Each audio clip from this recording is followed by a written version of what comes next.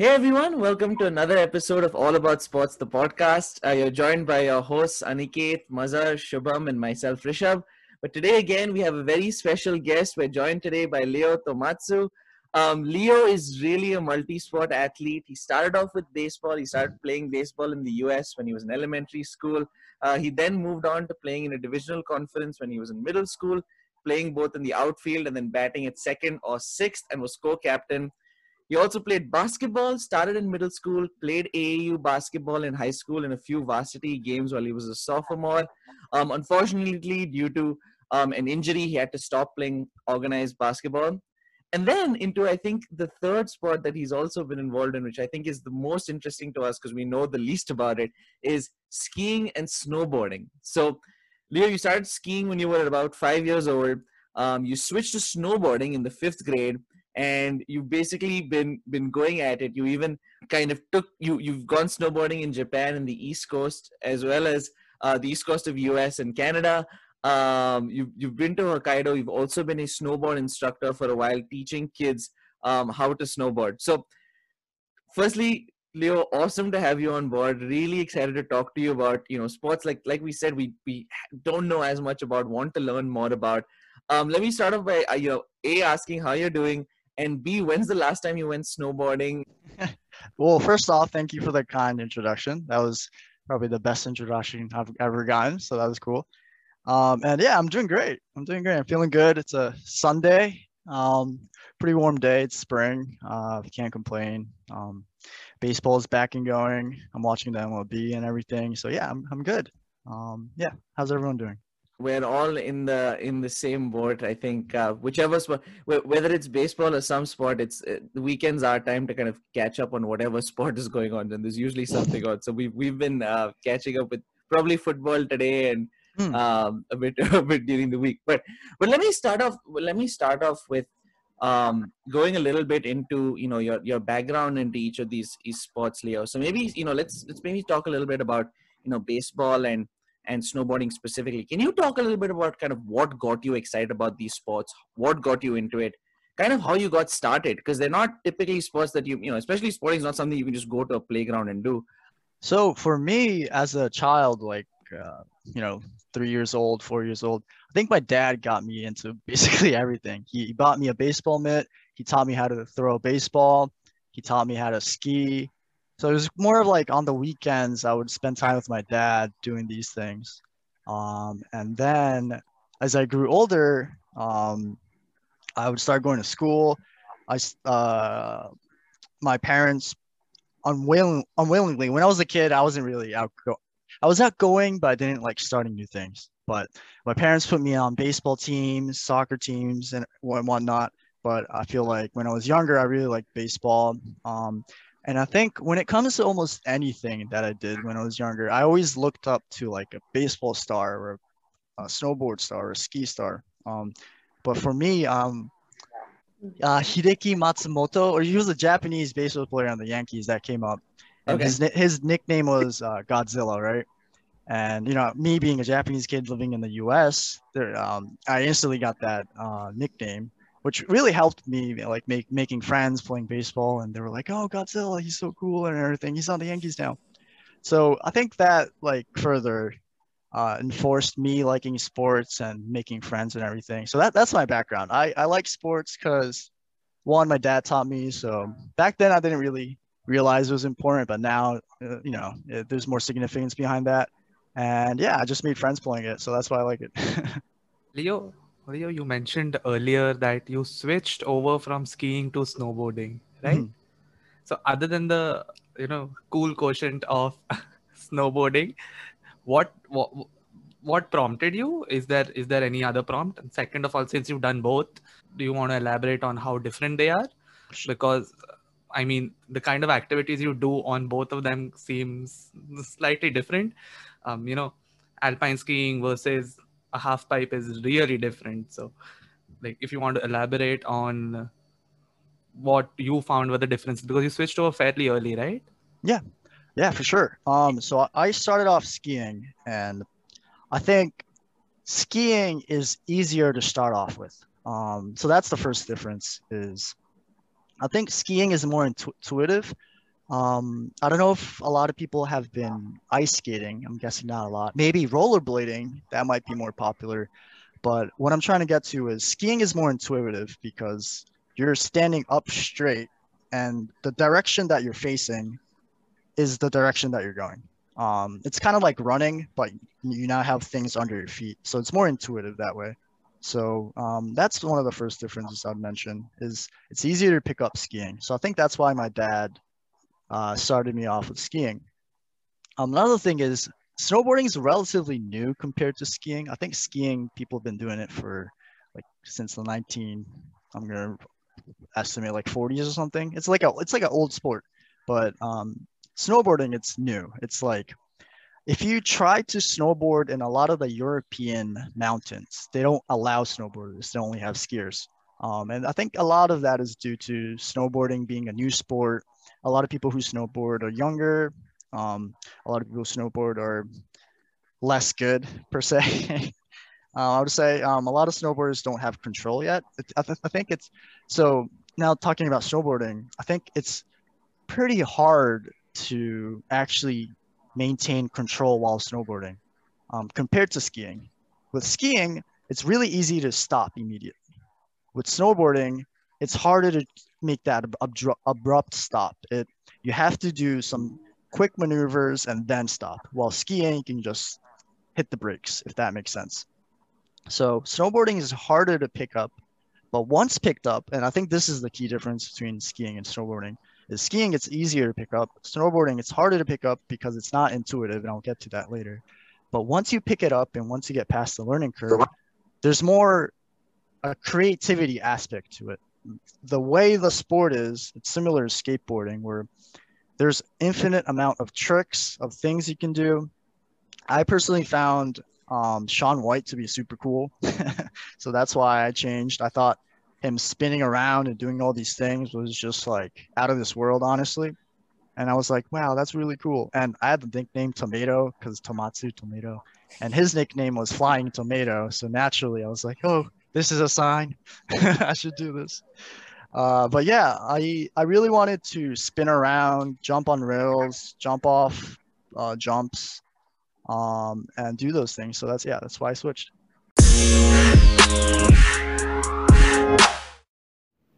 Hey, are you like us and trying to make your own podcast but aren't really sure where to get started? Well, when we first began, we didn't really know how to get our podcast out there to the hundreds of different podcast platforms. That's where Anchor comes in. Anchor is your one-stop shop for all things podcasting from start to finish. It allows you to record and edit your podcast, and then when you're ready to publish, distributes it to a ton of podcasting platforms, including Spotify and Apple Podcasts. Once you've posted your episode, Anchor tracks listening across platforms and graphs your performance across countries, age groups, and platforms. That's how we know that 4% of our listeners are in Hong Kong. If you're listening from Hong Kong right now, well, thank you. And Anchor is totally free. To get started, download the free Anchor app or go to anchor.fm. That's ANCHOR.fm to get started. Now back to the pod. I want to give you credit, Leo. You also, amongst the guests that we've had, have had the most unique nicknames of any athletes that we've had on.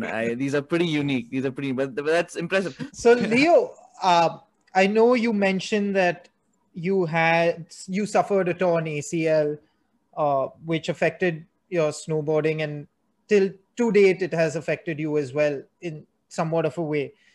Firstly, have you started snowboarding again?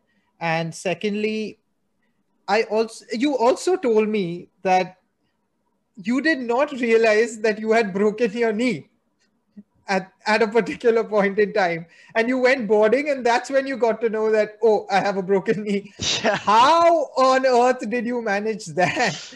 So just take us through that. And also, if you have started snowboarding, one major question that everyone has is, given how dangerous, I don't want to use the word dangerous, but how let's say a bit more prone to accidents it is, do you have a bit of apprehensions when, let's say, you are doing certain turns or certain jumps? has that created a sort of nervousness or a bit of anxiety when you are boarding?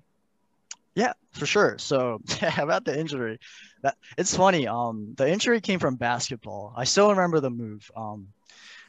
So I had this since I was little. I like this player named Derrick Rose. He was super quick. Funny enough, he had the same exact injury I did, and I watched how he played. So, fair enough. I I followed how he played, and I played exactly the way he played. I got injured the way he got injured. Anyway, Ouch. yeah, it was pretty painful. So I had numerous issues with my ankle as well playing basketball. So I thought I just like rolled it or something. And I remember this was during school. So that day, I remember after that, I was like screaming. Everyone thought I died. It was funny. Everyone, what the hell happened? And after like 10 minutes after I calmed down, one of the basketball players mentioned that I might have torn my ACL. And I'm like, I'm probably fine. If I tore my ACL, I feel like it'll hurt more or something like that. I thought I just like sprained it or something. When I got hurt, it was at like the campus basketball field, and the person that I was speaking to was like, "Oh, you're probably fine." So I was like, "Okay, I'm probably fine." And like 2 weeks after my injury, I was like walking somewhat normal again. So I thought I was fine. I started noticing my knee was weird when I used to use a skateboard to get around campus because I went to Boston and it's really just like a really long school unnecessarily. It's like 2 kilometers or something. So I used to use a skateboard. And when I tried to do like a jump trick or something, and when I used my right leg to press, they call it press or whatever, ollie, or it would like lock up. And I thought that was weird. And I tried to play basketball again after like 6 months, and my knee would lock up. And I thought that was weird. And pretty dumb. So after like a year, one of my friends was like, "Hey, you want to go snowboarding? I heard you snowboard." I was like, "Yeah." And I went snowboarding. It was fine the first few, like during the day, it was fine. And during the afternoon, after we ate lunch, my knee would just lock up. And every time it locked up, it was pretty painful, I would say. But I thought it's just I didn't think of it much. I don't know why. I don't know why. I never thought that I tore my ACL, which is pretty strange. And then after I graduated, I went to I mentioned it to my parents, like my knee locks up. I didn't really mention it. I thought it was nothing because 5-10 minutes later, it's fine. And they're like, guys, we should probably check on that. Went to the doctor, and doctor was telling me, hey, your ACL, PCL, MCL, they're all torn. I'm like, oh, really? That's not great. And after that, I decided to get a surgery.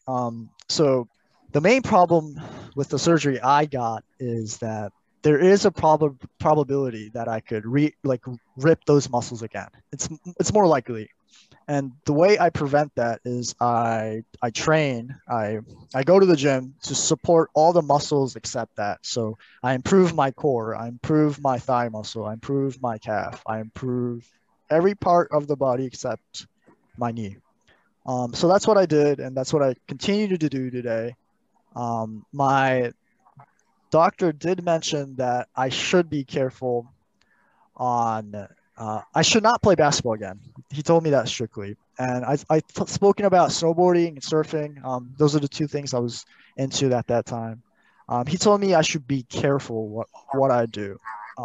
And during that time, before I hurt my knee, I was doing like pretty large jumps where if I would fall off that jump, I would probably break my arm or something like that. So I thought to myself, maybe my days of trying tricks doing the half pipe days are over, but um, once I feel comfortable enough to just go down the mountain like I usually do, and maybe help some people get better at snowboarding, I can do that. So pivoting a little bit from my injury, now speaking about like the safety of snowboarding, again, I think it's really similar to riding a bicycle, not a motorcycle, a bicycle. Motorcycle, maybe that's dangerous, but I think with with a bicycle, you can to some degree control how fast you're going. You can control what terrain you're biking on, and it's always smart to wear a helmet, right? You see a lot of people in the city not wearing a helmet while riding a bicycle, but it's probably smarter to wear a helmet. And I would say if you're interested in winter sports, definitely wear a helmet. It's so easy to slip. You can just be walking around with a cup of coffee and then slip and hit your head on ice, and then you get a concussion. Like I've seen that happen to people. Luckily, I've had zero injuries on the snow. And I could share some tips and tricks, I guess, with this. If anyone's interested in snow sports, I think the first thing you do is wear a helmet. Some cool kids might not be wearing a helmet, but don't get influenced by those people. Wear a helmet. There's two benefits. One, you don't crack your head open. That's a pretty good one. Maybe three. I'm gonna make it three. Two, I think helmets are getting cool. When I was doing it, helmets were not cool. They were all bulky, but now they're better designs. And the third part is it keeps you warm. I think they keep you warmer than a knit hat. I think it keeps you warm. So if you're another thing about snow sports is you can be in the conditions of negative 30 degrees or negative 20 degrees. I've done that once in Canada. It was terrible, but I was not cold. Like everything was freezing. My mask was freezing. My gloves were freezing, but my head was fine. My head was great. So wear a helmet. And the second thing, and I'll stop here, is when you know you're gonna fall, which happens to everyone, even the best people. You don't want to fall on your hands. That's how you break your wrist. When you're falling over, you want to either land on your butt, which all over our butts are really well made. When you're falling, land on your butt. Or if you're falling frontwards forward, don't land on your neck. Don't land on your arms. How you tuck your arms in. When you're falling and you're like, oh God, I don't feel comfortable. It's human instinct to put your hands out and try to catch yourself. But that is how you break your wrist. And you don't want to do that. When you feel like you're falling forward while you're doing a snow sport, you don't want to put your hands out. You actually want to put your hands in and let your body absorb damage. And that's what I did. And I've gone off some pretty scary jumps and rails, and every time I'm like, oh, I'm about to fall, I just put my hands in. So like what I do is, I guess the Marvel Wakanda back when does the X, like a visual cue. That's a good way to just do it. Just be like, tuck your arms in, and then you will not break your arms. And yeah, that's my two tricks. Wear a helmet and tuck your arms in. Leo, one thing that I'm interested to know about is what would be the barriers to entry for a sport like this? Mainly in terms of I would imagine a sport like this would be expensive in terms of buying the equipment, the gear. If someone just wants to take up a sport like snowboarding, what are the sort of costs that they're looking at in just buying the helmet or the board and the gear that you need? Sure. So this depends on a lot of things. But I could tell you what I did. What I recommend is so I think I recommend the first thing is just try the sport out, right? I would recommend just trying the sport out. Just rent for a day. I recommend renting. Obviously, you need the board, you need the boots. I highly recommend getting the helmet, and I also recommend renting out the snow equipment. So like the jackets, the pants, and I highly recommend getting good socks. I can't two pairs of socks, because oh my God, there are so many times where snow would get in my boots, my socks are cold. But wait a minute, if I go back, I have a second pair, and it just change your quality of life. So before you do anything, buy a good pair of socks, because you will thank me later. Buy a good pair of socks. And then my second thing would be just try the sport out, rent it for a day. And with renting, there are some couple tricky things, but I could give you some information about it. So for a snowboard specifically, this applies to surfing and skating. There's a thing called a stance. So there are two stances. There's the regular and goofy. And this used to confuse me when I was younger.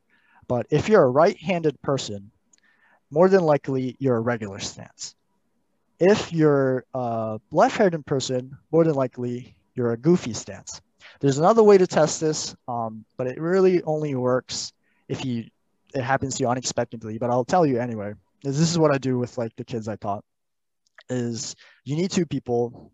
You need one person standing in front of you, another person standing behind you.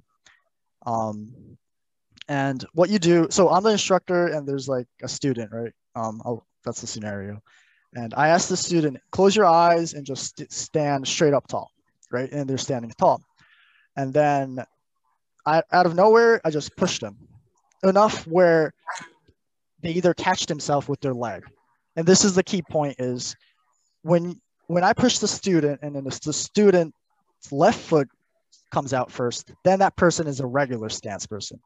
And the other hand, if the right hand comes out first, they're a goofy person. They're a goofy stance person. And this only works if they're like unexpectedly happens. And now, like if you try to do it now, you're gonna like think about it. Like, am I a left or right person? You know what I mean? But another way to think of it is, let's just say you need to jump over a hurdle. Which leg are you going to use? If you're using your left foot, then you're a regular stance. If you're a right foot, you're a goofy stance. And I did track and I also jumped off on my left foot and I was a regular stance. But anyway, when you're renting out gear, just remember that regular and goofy stance. You're welcome. Because I got the wrong gear once and I had to go back and be like, sorry, I'm not a goofy, I'm a regular. And it's like, oh, okay. New people do this all the time. Well, now you won't do this. But anyway, so that's the first thing is just trying out the sport. I would also recommend getting an instructor on your first day. Putting the gear together, like how to wear the boots, how to put the snowboard on, how to act on the slopes, like, oh, and the daily rental, just a little tip on the costs. If you rent at the resort or the hotel, it is going to be more expensive than the little store 10 minutes out from the resort. The little store 10 minutes out from the resort, it's inconvenient, but they will give you more personal service. They'll probably know what they're doing and it'll probably be cheaper. It's always good to help local business, yada, yada, yada. But once you get past that, I would recommend before you buy, I'd recommend at least renting your board for a year. And this applies more to if you have a child that is interested in snow sports, because your child, I'm assuming, will grow. They'll be taller, and the length of your board is determined by how tall you are. So if if you're buying equipment for a 5-year-old, you can only use it for like a year or two. So like it'll make sense to rent one anyway. But if you're like serious about, I want to learn how to do this, I would recommend renting for a year. That's a pretty good way to do it. I'd recommend renting a board, a boot, and maybe a helmet. I would say buying your own goggles would be beneficial. And here's why. With snow sports, one of the main nuances was that I'm wearing glasses now, but if you wear glasses, you know what I mean. It gets foggy and you can't see anything in front of you. And with snow sports, that happens more often than not because you're in a cold environment, you're breathing out of your nose and mouth, and your goggles can be easily fogged up. You can't see in front of you, which is quite scary if you're snowboarding, it's blizzarding, your goggles are foggy, you can't see in front of it. Your goggles are so foggy that your goggles now have mists in it, and that mist is frozen, and now you wear your goggles, but you can't see in front of you. It turns into a big mess. So I would recommend buying your own goggles, and if you have the extra funds, maybe buying your own jacket might be pretty beneficial as well. So yeah, that's my recommendation. So what's the total cost approximately, Leo, for renting for a year? Just the snowboard, for example, for a year. I would say that's a hard question. But let's say the basic ones for beginners. So not someone who's really experienced. In USD, I would say expect at least 300 to 500 for half a year, maybe. Realistically, 500 to 700 for like a year rental. I would say it's That's- rather expensive. It's pretty expensive. I'm not gonna lie to you, and the costs keep adding up more. Where a day trip at a resort could go up to $40 to $70 per day. So it's Okay. pretty expensive. There's like coupons. There's like season passes you can get to make it cheaper, but it is not the most cost-effective sport, I would say. And you mentioned about the size of the board. Just out of curiosity, I'd like to know, does the size of a board lead to an advantage or a disadvantage? Like, is it like a bigger board can be advantageous as compared to a smaller board? Is there anything like that? Yeah, totally. So in short, when you stand up, you want a board around your chin. That's like kind of like how like baseball or maybe even cricket, there's a trick to determine what kind of bat size you want. For snowboarding, it's your chin. That's like an indicator of where you want it. And to get specific, the larger the board, the faster you go. The shorter the board, the more control you have. And that's like really broad because snowboards can have, they're called cambers, right? So a snowboard looks flat in the beginning, but if you look at the minor details on the board, they're either a W shape or a V shape. And that also changes what you want to do. With a W shape, you have like a more of an all-around board where you can go fast and you can also do tricks. That's what I have. With a V-shaped board, that's more for tricks, jumps. That gives you the most, where it gives you the most pop when you apply pressure to your board, and that's how like people do tricks and stuff. But that's like another thing to look at. But I would say for beginners, somewhere around your chin is where you want the board to be. And for a little bit more advanced people, if you're looking into racing or going faster, a little bit bigger board would be better. If you're looking into doing tricks or having more control of your board, like sometimes I've ridden a larger board and it does feel like I don't have as much control. And if you want more control, a smaller board. So Leo, now moving on to the other sport which you've played, you've been into baseball also for a while. So one question I wanted to ask was, it kind of seems like it's hit a rough patch in the States in terms of popularity. The MLB had this project in India as well, where they tried to, you know, kind of garner eyeballs on the sport from India. So, what do you think is behind this kind of slump in baseball in the States? Yeah, that's a fair question and a good question. And I honestly think that there there appears to be a slump in baseball in general because of MLB. So I think the problem is not the sport itself. Based on so I live in New Jersey now, and if I it's baseball season now, and if I go on, I have a dog, and when I walk my dog near baseball parks, I always hear people playing, and around reasonable time, so like 3 p.m. to like 7 p.m. is usually when I walk. I usually hear people playing baseball, and that's like the little league, which is like the younger kids, or like the dad league, which are like adults playing. So I think that the general amount of people playing baseball may have decreased a little bit, but I still think it's still pretty popular, and arguably it's still like America's sport is what people term it. But I think the real problem lies in MLB itself. So like the MLB organization, I think a lot of people have a little bit of a distaste of MLB at this point, because quite simply put, they're a little bit of a corrupt organization. They always have some political thing going on. They always have money issues. They always have refs doing really weird stuff like that. And I think that really hurts the professional sport. And I think that's why it's hard for people to really support MLB in general. But I think people still watch it. I still watch it because I like the teams. I like the players. I follow players still. Like you, Darvish, big fan. There is a little bit of a problem with the MLB at the moment, and yeah, that's my honest opinion on why I think at least professional baseball is struggling a little bit. Do you, Leo, do you also think the viewership has come down because, do you think it's because of all the reasons you mentioned, or do you think that now people just don't want to go out and maybe, I mean, yeah, of course, given the pandemic, there were no crowds. That's a different issue altogether. But even before that, we weren't seeing stadiums filling out fully.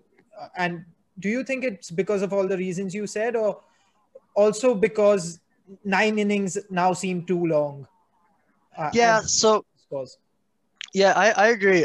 So me personally, I like baseball because there are 9 innings. Because there's a beginning, middle, and end. And um, for an avid viewer, we enjoy the beginning, middle, and end. The fact that there are parts that are slow, and there's reasons why it's slow and stuff like that. But for like a new viewer, which understandably would rather watch a basketball. I mean, some people say basketball games are boring. Maybe watch a soccer game, which is a little bit more exciting than a baseball game, and I think that's very understandable. But I do think that the viewership is dropping because, well, at least for baseball viewership, the commentating has differed a little bit. They used to be more fun. Now it's more analytical. The announcers have to be careful with what they say and stuff like that. So there's this whole like weird thing going on in baseball at the moment. I think that does, to me personally, I think that's what is hurting more than the 9 inning itself. So the reason why I asked that question, Leo, is because in cricket we have three formats now. So you have a case where you have the classical cricket, which is Test cricket, which goes on for 5 days. So it's 3 sessions per day, and it's basically an endurance test and a fitness test for the players. Then you have a shorter format, which is 50 overs, which basically goes on for half a day. Uh, and then you have the 20 overs, which is the hot new trend in cricket, so to speak, which is also the cash cow for the sport around the world. So that's why I was just asking that question to see if maybe having a shortened version in baseball, let's say a 3 inning, three maybe too short, maybe a 5 to 6 inning match would probably increase viewership and make the sport more exciting. For us personally, we're all suckers for the longest format of cricket. So we can understand where you are coming from for baseball as well with the 9 inning thing. Yeah, also, one thing that Mazhar brought up about cricket, I know for a fact that in the US, they are making attempts for cricket as a sport to grow and be adopted on a wider scale. And I think they're also focusing on bringing in the major cricket league, which will be like sort of like the IPL, the Indian Premier League that happens here, like Mazhar mentioned, the T20 format, which is the cash cow and most exciting format. So, just out of curiosity, I'd like to know the fact that cricket is making inroads in the USA and it is slowly growing as a sport. Do you think that could also potentially hamper baseball? Because there are some similarities to the sport. In obviously, cricket there's a bowler and baseball there's a pitcher, but there are like certain similarities in the way the game is played. And with T20, especially being so fast, being a 3 hour game and very, very exciting, and baseball being a longer game, do you think that can potentially hamper the sport? I would not say it would hamper it. I would help. I would honestly think it will help it grow. I think baseball can help cricket grow. Cricket can help baseball grow. And I think there are two different entities, mainly because of the fan base. I think ML, like baseball in general, just has like a strong, like almost like cultural tradition. Almost it feels like it. I went through it. It's like if you have a boy or a girl, they will, and if they like sports, they when they're like 5, 6, 7, and 8, they will join a little league, and then once they're done with the little league, they'll join a traveling league and stuff like that. So like we kind of, well, me, I moved around a lot, but based on my experience, I think there's like a culture of growing up with baseball, and I'm guessing there's a similar thing with cricket in India as well. That being said, the U.S. now has a new sport called lacrosse. I don't know if you've heard of it. It's kind of like hockey, but running around without ice. And hockey and lacrosse, they're, two similar sports, but they help each other. Why? Because they play in 2 different seasons, and hockey players usually play lacrosse and lacrosse players usually play hockey. Similarly, I think cricket could do a similar thing. Who knows what happens, but baseball is like a spring sport, and I think it would be really hard to really overtake that. I don't see that happening, but if cricket could be a summer sport, then baseball players would most definitely play cricket in the summer, and cricket players can have the option to play baseball in the spring. And this is a quick note. In the U.S., sports are in a rotation. So there's a spring sport, there's a summer sport, there's a fall sport, so there's a winter sport. So I think that right now, yeah, spring sport is baseball, and there's not really like a sport that use a bat and a ball during the summer. So maybe cricket can. I play cricket, and it's definitely more fun. It's definitely more active than baseball. So I think cricket in the summertime kind of naturally fits into place. If hopefully that happens, that'd be cool. So Leo, I'm just for our viewers and our listeners, just curious to know, what is the average speed of an MLB or an international baseball pitcher when it comes to throwing a fastball? What would be the average speed of, let's say, yeah.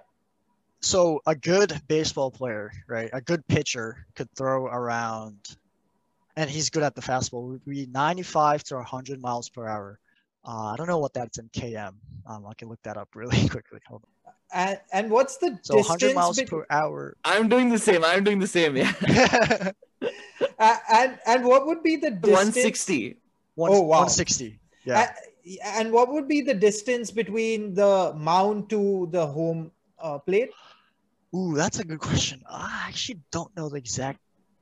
I gotta Google that if you don't mind me doing that. So because why I'm asking is because in cricket, I'm not sure if you are aware, the average speed of a bowler, like a fast bowler, ranges around, you said 160 kilometers per hour. So that would be around 140 in cricket, but it's 22 yards between let's say the bowling crease to when the ball actually arrives at the batsman. So baseball seems to be like 60 feet and 6 inches.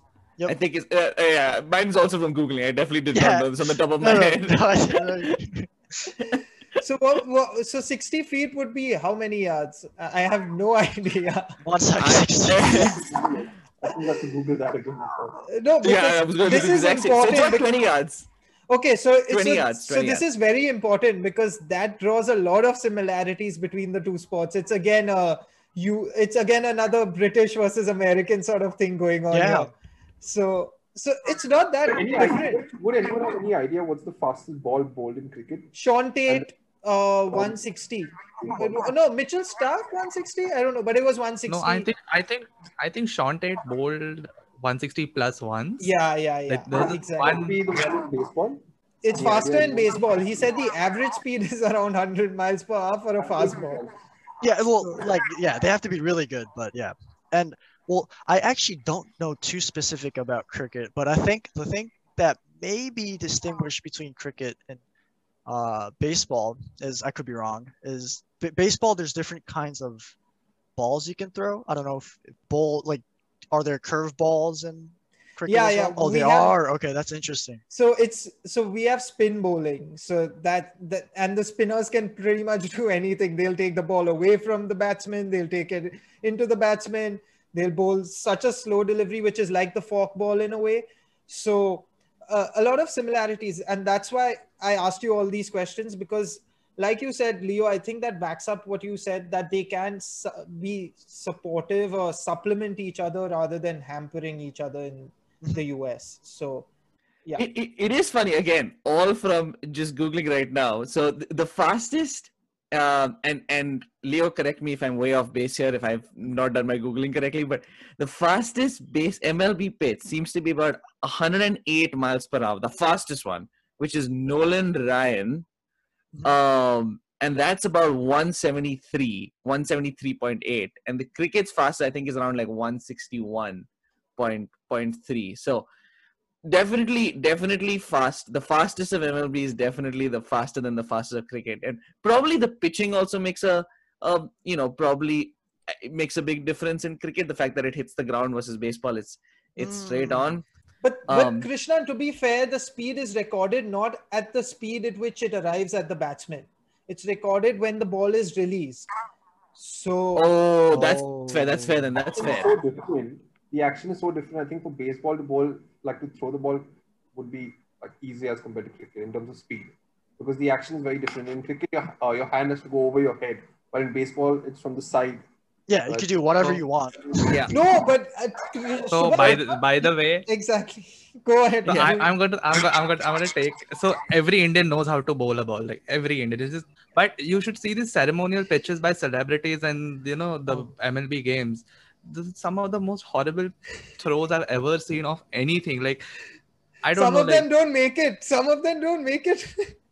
Forget making it. Okay, making it is like some. I think a lot of people would find it difficult to uh, to have a fastball bowled over 22 yards. It's slightly difficult. I'll be honest. It's not the easiest thing to do, but yeah, you can just roll one arm over and bowl, maybe shorten the pitch. But I think throwing directly to home plate is kind of more difficult because you don't have any. You're not targeting the ground. There's no angle. You're not putting it at an angle onto the ground, which is going to hit the stumps, so to say. But I just And- from what I've observed, that the celebrity pitches, that the ceremonial pitches at the beginning of MLB games, I assume there's something happening over there which we are not aware of, because every person I know can bowl a cricket ball.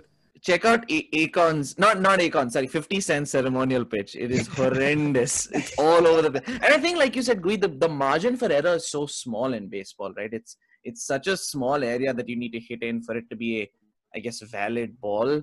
Unless, of course, someone swings at it. But the margin for error is so tiny as compared to cricket, where there's a lot more space. But Unless you are Lasit Malinga, Krishnan, then I think Lasit Malinga is literally the only, for a fact that he can go into baseball and be successful as a pitcher. Leo, Because- he's the one cricketer who bowls like this. Every other cricketer has to kind of go above their head. And there's one cricketer who bowls kind of from the side, which is his very nickname is unique. the We don't Slinger. see that at all. The slinger. Yeah, That's because awesome. he I always literally like those slings the pictures, ball. the weird ones. Oh, So he's. just I think he's the epitome of weird when it comes to like talking about weird. I think he's at the epitome of it when it comes to cricketers. So. also the epitome of hitting like a very small target, because he's known for bowling exactly at the batsman's feet. So it's kind of like on command. Like you want him to do it. Like if he wants to do it, it's called a yorker in cricket. I don't know why I'm saying this. No, but it's cool. It's cool. Leo plays The point cricket, is, so like, this is handy for him. Yeah. Also, just wanted to clarify. Is there a rule with regards to pitching that the release of the ball has to be above your shoulder or something like that? No, right? I don't think rules in baseball get weirdly complicated at some points, but I don't think so. You can throw it above your head or like next to your ear. You can throw it sidearm. Some people throw it underhand. Like you can do. Not a lot of people do underhand, but you can do basically whatever you want. I think at that point. Yeah, one guy bowled a very famous underarm delivery in cricket, and they've not heard the end of it ever since. Wow. Yeah. That's hard. That's hard. And that goes like 100 like 106. No. Oh, No. The purpose of that ball was probably not even 50 miles per hour. Oh, that wow. was probably not even 50 miles per hour. So I actually wanted to ask a question for cricket. So in baseball, there's so much emphasis on pitching, right? Where the batters honestly can't hit it.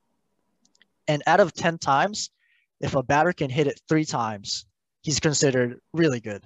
Almost the MVP. Is it a similar story in cricket as well, where no one can hit the ball? No, it's a lot more favoriting. It's a lot more offensively favored. So I would argue think that baseball's almost that's the key difference between, and which makes cricket honestly more enjoyable to watch for like a tax standpoint. about a decade and a half ago, 220 or 230 runs in 50 overs, it's a good score. Now, if you're scoring 230, it's a low score in 50 overs. You need to be closer to 300 for it to be, a challenging total for the other team to match. So the rules have also, tumbled over in a sense to help achieve a higher batting total, because that's what kind of makes the game more exciting. Like, you need to score more runs, so you are forced to hit more. And So I would that argue, the equivalent of a home run in cricket, which is like a six in a sense, right? In probably 300 pitches, I would argue having 15 home runs is not shocking. It's not. Oh wow. Yeah, Per it game. wouldn't be per game. Yeah, in 300 pitches, like having 15 would not be that crazy. I don't think it's definitely a lot easier, and it kind of goes to the fact that because it has to hit the ground, like Mazhar was saying, the release might be really quick. Even for the quick bowlers, the release might be really quick, but by the time it's getting to you, it's pitching, it's massively slowing down, and the bat is also just wider, right? It's a flat bat as compared Yeah, to, like, I remember the yeah. Yeah, so there's actually more to that as well. I was just thinking about it now that you brought it up. Apart from all of this, also, it's the number of chances that a batsman has in cricket as compared to baseball. In baseball, I mean, if you are lucky, you'll get balls thrown at you, and then you'll get 4 balls, and then you get a walk. So you get a Right. free run anyway. In cricket, you miss the ball, there's no penalty for the batsman.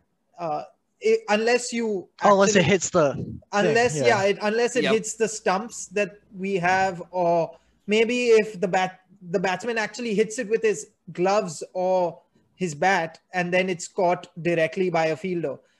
I mean, so there's just so many more chances for a batsman in cricket than there is in baseball. And also, the another key difference is that there's a rotation basis for the batsman. So, like, you're never really out in baseball. So, as long as, I mean, it's 3 outs for the inning, but that same batsman can come back and play in the next inning once that entire rotation changes. In cricket, you're out. Once you're out, you're out. So there's no getting back. So that's another major difference. That's And also, that's extremely. I think that's where like strategies in baseball and cricket just start diverging, which makes it really interesting. And I'm sure, like, I even think this whole spring and summer, like baseball cricket thing might even work because of the difference. And I'm sure a lot of baseball players, they're just tired of striking out, or they just want to play cricket. You know what I mean? Yeah, it's a good way yeah. to release some stress as well. And I genuinely think it would be beneficial for batters in baseball as well, because it could definitely improve their potential slugging averages. Yeah, for sure. Shubha? That's cool. And yeah, just hearing that, like the way I watch baseball now and when I watch cricket, would be significantly different now, because I feel like baseball is such a defensive sport. The pitcher technically only has 4 balls or 3 strikes, so he has to be, each pitch there's more pressure in each pitch, and the margin of error is so high because the next batter might not even hit. While in cricket, it's more offense, offense, offense. But if you're ever out, you're out of the game. Which, yeah, that's cool. That's that's scary. I feel like if a cricket player is ever out, their fans hate him for a week or something. Oh, If they don't score too much, yeah, it's a a week. You've tough. been kind, Leo. You've been kind. A week. I'm not so nice. I will be like, I genuinely, I myself don't cut a player so much slack because the demands are just so high. And I guess it's very similar in terms of Indians demanding performances from their cricket players is like maybe the Canadian ice hockey team demanding a gold every time they go out there and play as well. So Gotcha.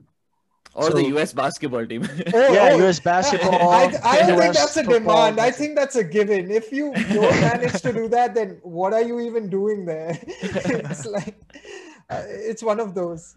No, I was going to say, Leo, thank you so much. I think the moment we start going to cricket, we can completely go for hours and hours and hours on that comparison. We want to get credit for if anything happens in terms of a summer cricket league. We want to get credit for it and some payment. For by the way, sure. whoever's listening. But with that, Leo, thank you so much for coming on. Really fun to discuss sports that we know so little about and really want to expand our mind and understanding of these sports. So thank you so much for coming on. Thank you so much for listening. If you did like this episode, do like, share, subscribe, and leave in a comment what other sports you want us to cover. If there are any other things that you'd like for us to take on, we're always willing to learn more about some sport and bring it to our broader audience. With that, thank you so much. Stay tuned for more episodes weekly, and stay safe. Take care. Thanks.